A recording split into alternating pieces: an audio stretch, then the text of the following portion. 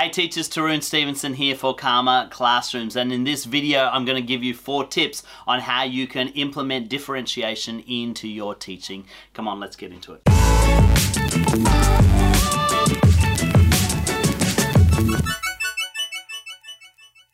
Alright, here we are. We're going to look at 4 tips on how you can incorporate differentiation into your teaching and do it effectively. Before I get into those tips, don't forget to like and share these videos if you're finding them helpful, and make sure that somebody else is getting access to this content as well. And please subscribe or follow on whatever platform you are tuning in, because that will help you stay up to date. We put this content out every week and we don't want you to miss a single episode. Alright, let's get into it. 4 ways that you can implement differentiation into your teaching. And the first thing is this: you need to, as a teacher, recognize that every student is an individual. And when I say individual, what I mean is that every student has a different way of learning.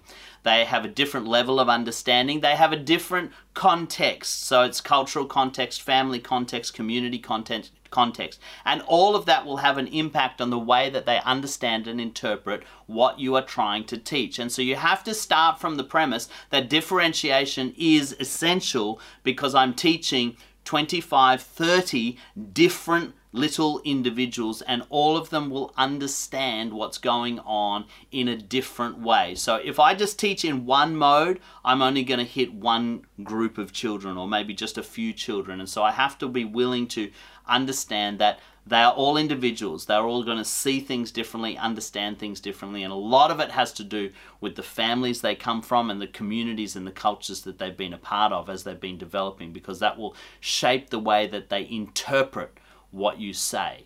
The second thing that you need to look at with differentiation is this: you need to find ways to incorporate what they are interested in with what you teach. So a lot of the time we as teachers think we know what kids are interested in. You know, I'm a dad of 2 teenagers and 1 preteen, and you know, I've tried to stay abreast of what trends are within culture, young people culture, and I think I'm fairly, attuned to what's going on. But honestly, if I'm really honest, when I sit down with my kids, I know that there's a whole world that they engage with, especially through social media and music and YouTube. There's a whole world that they engage with that is completely foreign to me. They have different language that they speak, they have different interests, they have different things that light them up, and very often what we think as adults will be engaging for children is so far from what is engaging for them. And so don't be afraid to engage them in a conversation about understanding their world. Help them to know that you care about the world they come from, and you're going to try and implement things that are important to their world. Now, one great example of this is way back when I first started teaching. It was when Twitter was first becoming popular.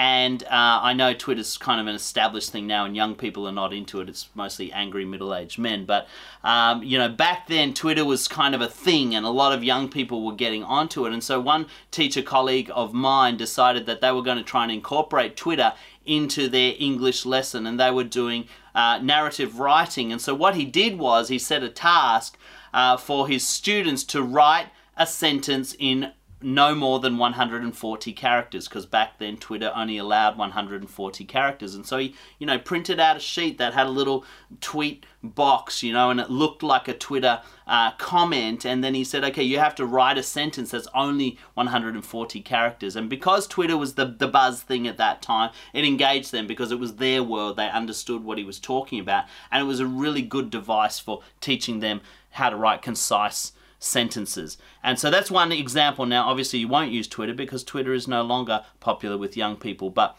engage them in a conversation about what interests them and try and find ways to incorporate that into your lessons. You need to also, when you are teaching, understand that you have a preferred mode of teaching as much as children have a preferred mode of learning. And in uni you would have gone through all the different learning styles, and the hands-on learners and the visual learners and the auditory learners, and so you can look at all of those learning styles, but you also need to ask yourself, what's my preferred way of teaching, and how does that teaching mode impact each learning style?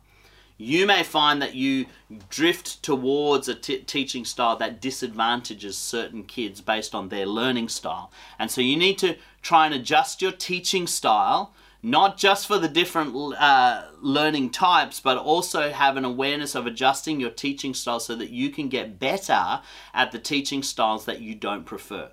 Because if you can switch between different modes of teaching and be really confident in different modes of teaching, you're going to be more effective in differentiating your lessons. You won't struggle to connect with the kids that prefer a different mode of teaching. So you have to practice different modes of teaching as much as you have to cater for different styles of learning. And the fourth key that I want to highlight is when you are differentiating a lesson, when you are trying to find ways to engage all the students in your class, be careful not to miss the kids that are accelerated. What a lot of the time we do is we differentiate for low learners. We differentiate for kids that are, if you like, below the class or below the average, and we give them additional support or additional modes of learning. But we often forget about the kids that are advanced and they're ahead of the class. And those kids can become just as bored and just as frustrated in a class that is not differentiated for them. I'll finish with this little story. When my eldest son was only in grade 3, he is quite a gifted student and he was quite advanced for his class, but he had a teacher that was very focused on the low kids in the class. There were a lot of low kids in the class, and so a lot of her energy went into supporting those low kids. And he would get the work done really quickly, but there was no way for him to accelerate or to move beyond what he was already capable of doing. And even though he had asked, and even though we had had conversations with the teacher, she just didn't seem to be able to cater for his level of ability. And so one day we get a call from the school, and we get asked to come into school because our son has, in the playground, he's cut the pocket off his uniform. And the school was very concerned about the destruction of their uniform, and they wanted to reprimand him for that. And I sat down and I had a conversation with my son, and I said, "Mate, what's the reason that you cut the pocket off your uniform?" And he said to me, and it's a really heartbreaking story, but it really woke me up to the importance of this, is he said, "Well, I was hoping that if I cut the pocket off my uniform, the school would kick me out, that they would suspend me or they would expel me, and then maybe you can put me in a school that's going to give me work that is interesting for me and will help me to learn the way that I want to learn." And that was a real wake-up call for my wife and I, where we had to recognize that we had to be very careful about the schools that we chose for our children to make sure that they were able to cater for both low students and accelerated students. And so that's a real little example of why you as a teacher need to make sure that you're catering for those advanced kids as well, because they often get neglected. And they're usually good kids too. They often just sit there quietly waiting for somebody to cater for them. But if you haven't got a mechanism for that, then you will find that they can get destructive, disruptive, and sometimes take away from the lesson. So that's 4 keys. First of all, recognize that all students are individuals and you need to cater for all students. They all come from different contexts.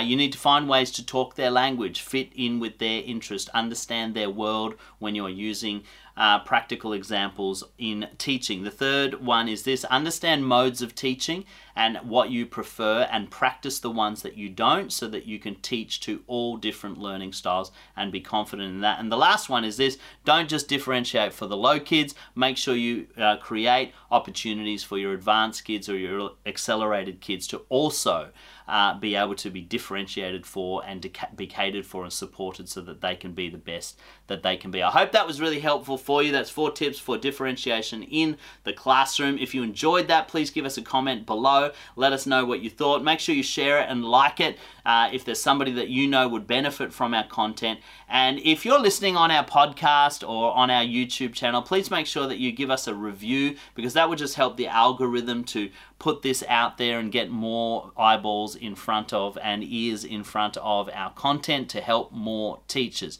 So just give us a review on Stitcher or your iTunes podcast, and give us a comment and share in YouTube, and that will help us to get this content out there. Until next time, I'm Tarun Stevenson for Karma Classrooms.